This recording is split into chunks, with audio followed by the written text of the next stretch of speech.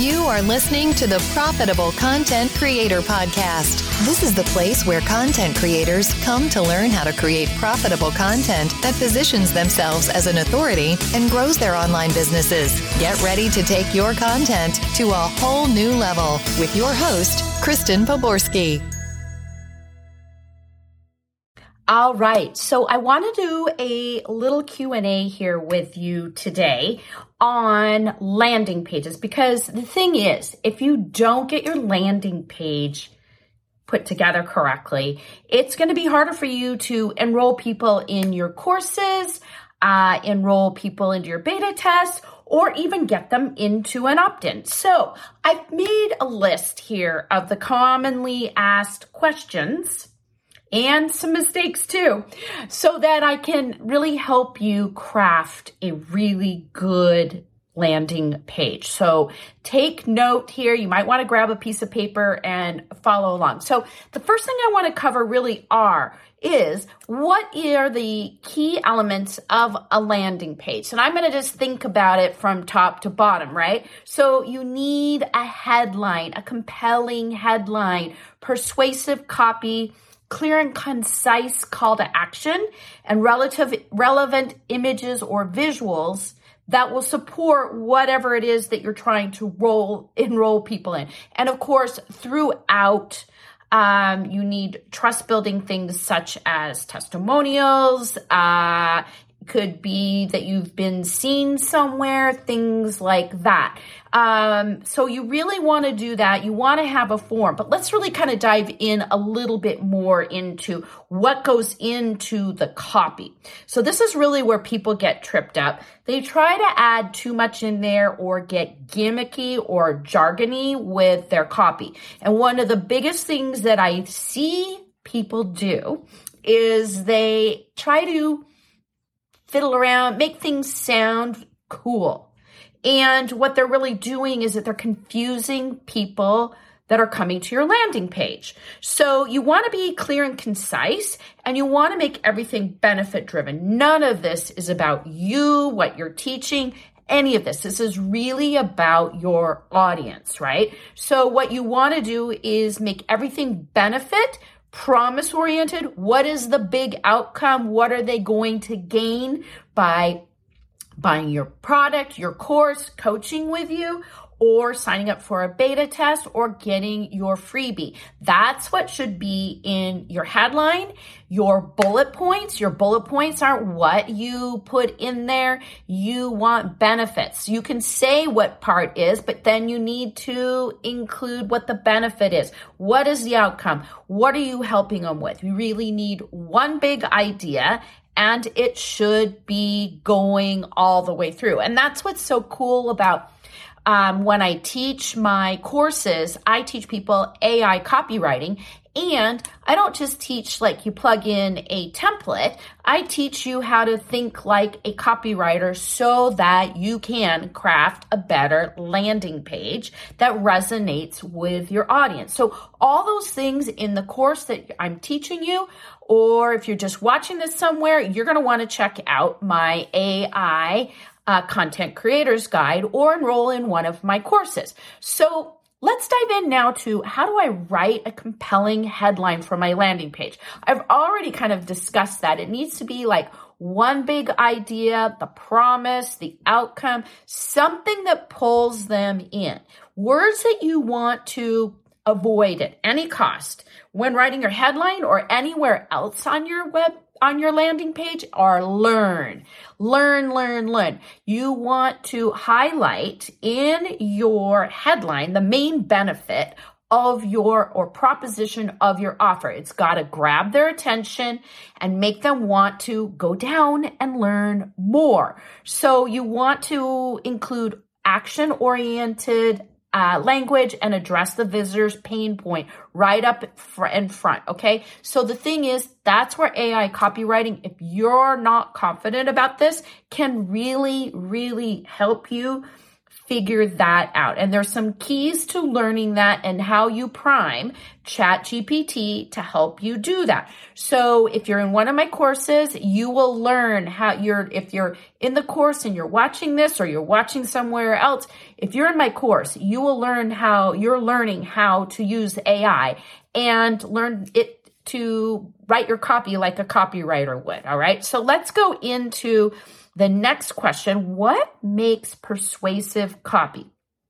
on your landing page? It's got to focus, as I've mentioned before, it needs to focus on their needs and how your product and service can solve their problem. It's not about what it is. It's about what you're solving and the benefit to your visitors. So the thing is that they're going to come to your page already with a bunch of objections. So your benefits need to overcome those objections that they have when they come there. So that is how you convert them from a cold visitor, sort of warm, into a opt-in, to a prospect or a customer. Okay.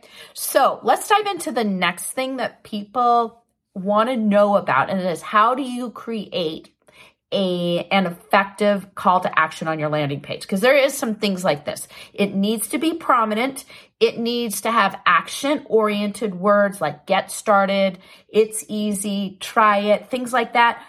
Do not use the word submit or learn. You want to pick words that make it sound easy and doable. And you want to use a high contrast color for your opt-in, okay? For your button. It needs to be high contrast to whatever colors that you have on your page, okay? So when I do mine, I usually, since my colors are blue and some red, I always use yellow in there as my button color because it's contrasting, because I usually use blue as my main branding color. So, and then red is just sort of an accent color. So that's where the yellow comes in, because it's a very high visible color and you want to use something like that. So take a look at your landing page and look at the colors, and then look at what color you're using and what words you're using on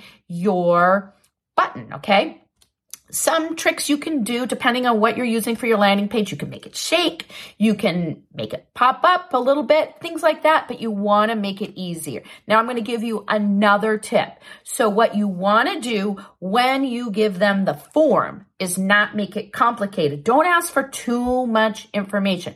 First name, email. That's it. Do not ask for anything else if you're having them opt in. Now, it's different if you are going to be doing a checkout, then you definitely have to do that. But you want to do a 2-step checkout where you get their email and name first. So if they abandon the cart and don't go to the next one, then you will have captured their name and email information right at the beginning there. All right. So that's a little tip there to, if you're doing a sales page and you have a checkout, you always want to make it 2 steps and have that abandoned cart follow-up. So let's talk about another question that people ask or wonder about is, what role do visuals have on your landing page? So things such as images and testimonials with images, huge. Okay, so you want images of you want images of your product, your opt-in, something that, helps them with it. And faces are huge. People like to relate to faces, happy faces, okay? So include things like that, especially when you're doing testimonials. If you have testimonials, you always want to, if possible, use the image of the person for the testimonial. Even better if you can get a video testimonial.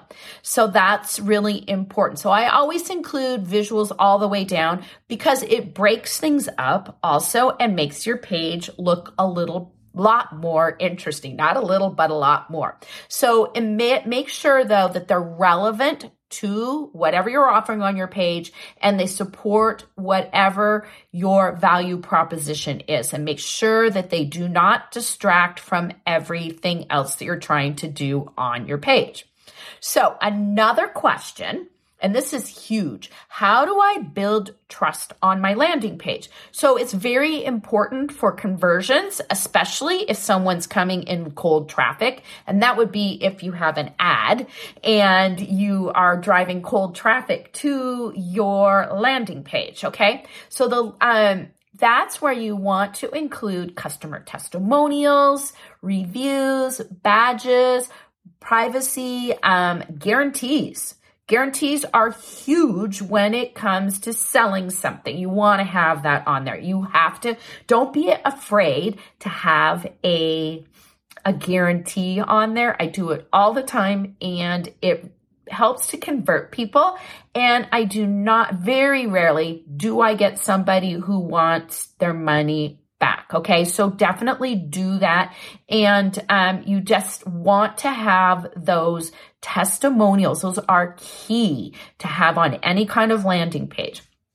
So here is another question is, should I use long or short landing pages? So it really depends on the complexity of your offer. So if you have an opt-in for a freebie, short.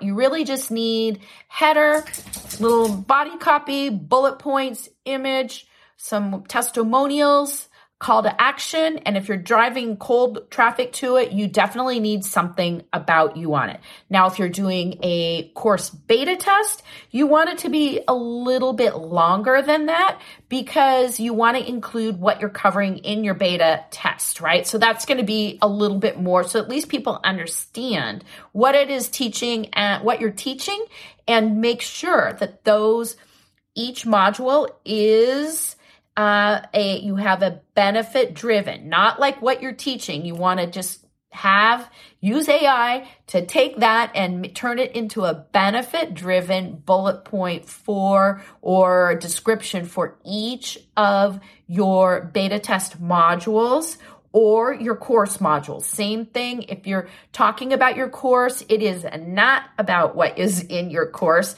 You want to make those all benefit driven. Now, if you're selling a course, you need a longer landing page. A lot of times I'm not going to go through all 16 pieces, but you definitely need longer landing page. So again, it really depends on what you're doing. So if you've got a smaller offer that's under $100, you don't need a super long landing page. But if you're charging more, you need to have a longer landing page and make sure or a sales page that gives them all the details that they need to have. If it's an opt-in, it can be shorter. If it's a beta test, a course beta test, it needs to be a little bit longer.